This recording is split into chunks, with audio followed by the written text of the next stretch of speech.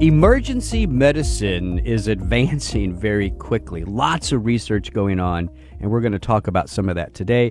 Welcome to the GW Medical Faculty Associates Podcast. I'm Dr. Mike Smith, and today's topic, emergency care innovations. My guest is Dr. Andrew Meltzer. Dr. Meltzer is Associate Professor of Emergency Medicine at the GW School of Medicine and Health Sciences. Dr. Meltzer, welcome to the show. Thanks so much for having me. I'm so excited to be here.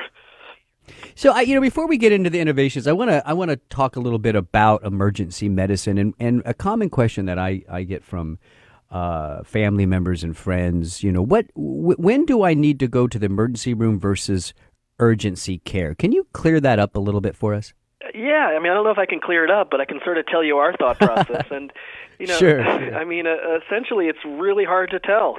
I think if you're worried about a life-threatening condition, or if you have pain or feel like you need rapid diagnostic tests, then there's really no substitute for the emergency department. This is where acute, unscheduled care is provided.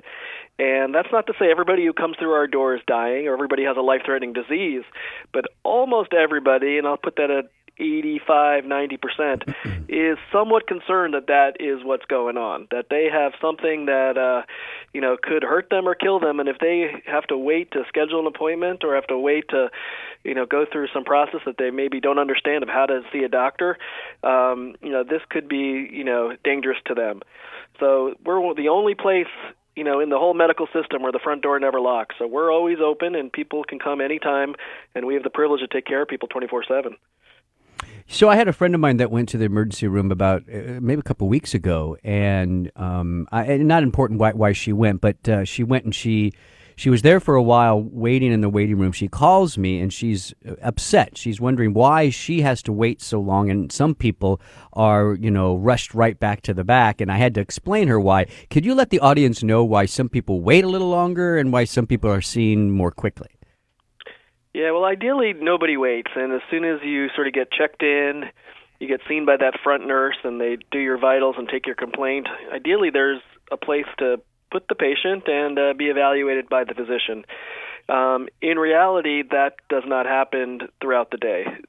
We have surges throughout the day, typically. It depends on the ER, but typically in the evenings, weekdays, especially at our ER, the place fills up, and the beds are filled, and we go through sort of a triage process up front.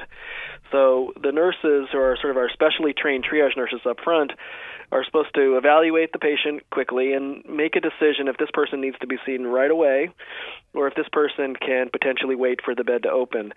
So it doesn't necessarily come as first come, first serve once the beds are filled. It comes basically as, what we think is the most serious, the most life-threatening, or potentially the person who's most discomfort gets seen first. And a lot of times other patients, unfortunately, depending on the day and depending on the ER, will have to wait. So I wish it wasn't that case, but that's just the way it is. When you do go to like an urgent care or your primary care, it is first come, first serve, because the idea is that most of the complaints are pretty much the same, and that everybody could wait, and it's not going to be life-threatening if they had to. So, Dr. Meltzer, as an emergency room physician, tell us a little bit about the training that you went through. Yeah, the training, I'm now over 10 years out, but the training really hasn't changed a whole lot. When emergency medicine sort of first came into being as its own specialty, that was probably in the early 80s, so almost 40 years ago. And before that, it was sort of general doctors or maybe moonlighting surgeons or moonlighting internal medicine doctors would staff the emergency department. Often it was trainees, and there wasn't any specialized training for emergency department doctors, and some of them got good at it, and some of them really didn't know exactly what the mission of the emergency department is. So our training is a really broad-based training. We're basically being taught to take care of all sorts of conditions that are time-dependent and life-threatening. So whether it's a pediatric patient, whether it's an overdose, whether it's a trauma, whether it's an OB patient, GYN complaints, neurological complaints, ear, nose, and throat complaints, all of those things, we are experts at sort of that first hour of that subset of conditions that are the life-threatening conditions. And I think ER doctors really play not to lose. So we play to pick up on all the serious life-threatening diseases, and we may not always get the diagnosis perfectly right, but I think we rarely miss the serious diagnosis, the ones that will kill you or are potentially life-threatening or limb-threatening. So, Dr. Meltzer, I know that you are interested in a few research aspects of emergency care, and I know that, of course, a lot of the innovations come initially from that research of emergency room physicians. So tell us a little bit about what are some of the innovations that you've seen? What are some of the things that you're researching that's taking emergency care to just another level? Yeah, I'm an associate professor and academic, so I spend about half my time at the university at GW working with students and residents and researchers across the university, and then the other half I work clinically. So the research that I do, at least the way I try to focus it, is what can we do to sort of speed up the diagnosis of acute diseases, the diseases that we really can't wait for. And so a lot of our conditions that we see, we can't figure it out in the emergency department. So sometimes we have to bring them into the hospital. Sometimes there's a series of tests. Sometimes they'll be pretty invasive. Sometimes they require extra specialty training to figure out what's going on. So the things that I try to do are, how can we bring that stuff to the ER? How can we bring it into that first hour, 2 hours, 3 hours, where we can really figure out what's going on? So I'll give you an example. One of the research topics that I work on is patients who come in with an upper GI bleed. So those are patients that most likely have, let's say, a bleeding stomach ulcer. And they come in and maybe they have weakness, maybe they've vomited some blood, or maybe there's blood in their stool, maybe they just have severe belly pain. And we don't have a great way to look inside the stomach in the ER and sort of see what's going on with that person who's bleeding. So the typical patient who comes in with that kind of condition is going to need to come into the hospital, going to need to be put to sleep, is going to need to have an anesthesiologist and a gastroenterologist come in from home, and they'll put a tube down their mouth and take a look inside the stomach.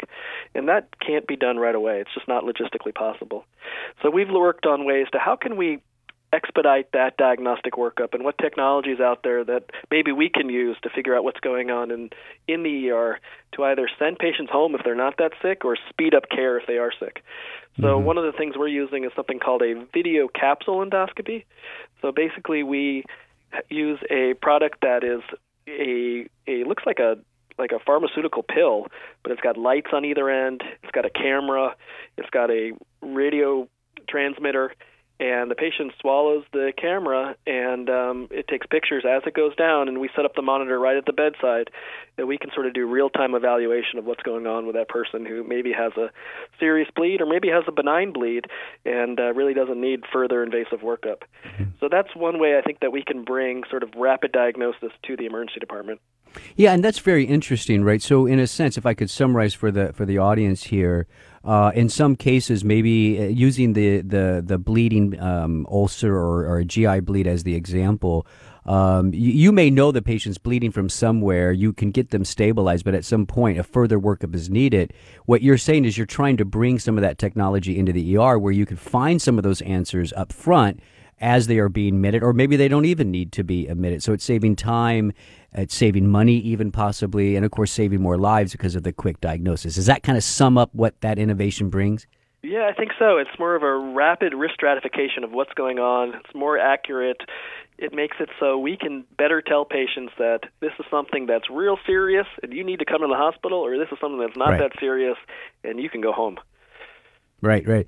Now, Dr. Meltzer, when you talk about a pill with a camera that could look at a patient's bowels, many of my listeners are thinking right now, well, maybe I don't need the colonoscopy. Can I just take this pill? Or is it really just for emergency care?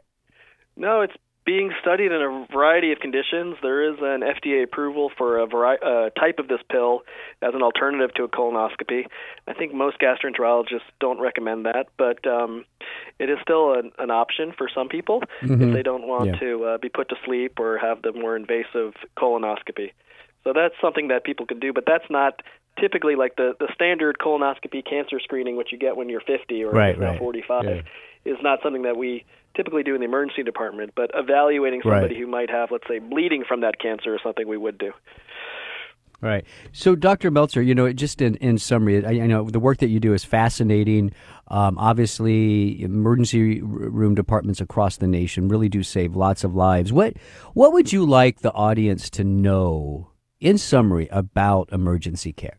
I think I would like people to know that we are there as a safety net, but we are there as a resource, and we are always open, and we don't feel like patients who come in and don't have a life-threatening condition are wasting our time.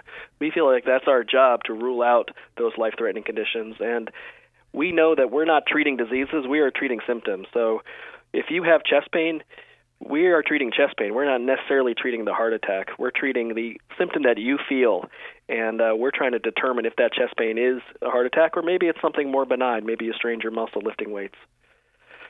Yeah, so that's really, the work that you do is fascinating. I love the fact that you're interested in bringing some of the technologies for that more rapid triage and diagnosis. So, Dr. Meltzer, I want to thank you again for coming on the show today. You're listening to GW Medical Faculty Associates podcast. For more information, go to gwdocs.com. That's gwdocs.com. I'm Dr. Mike Smith.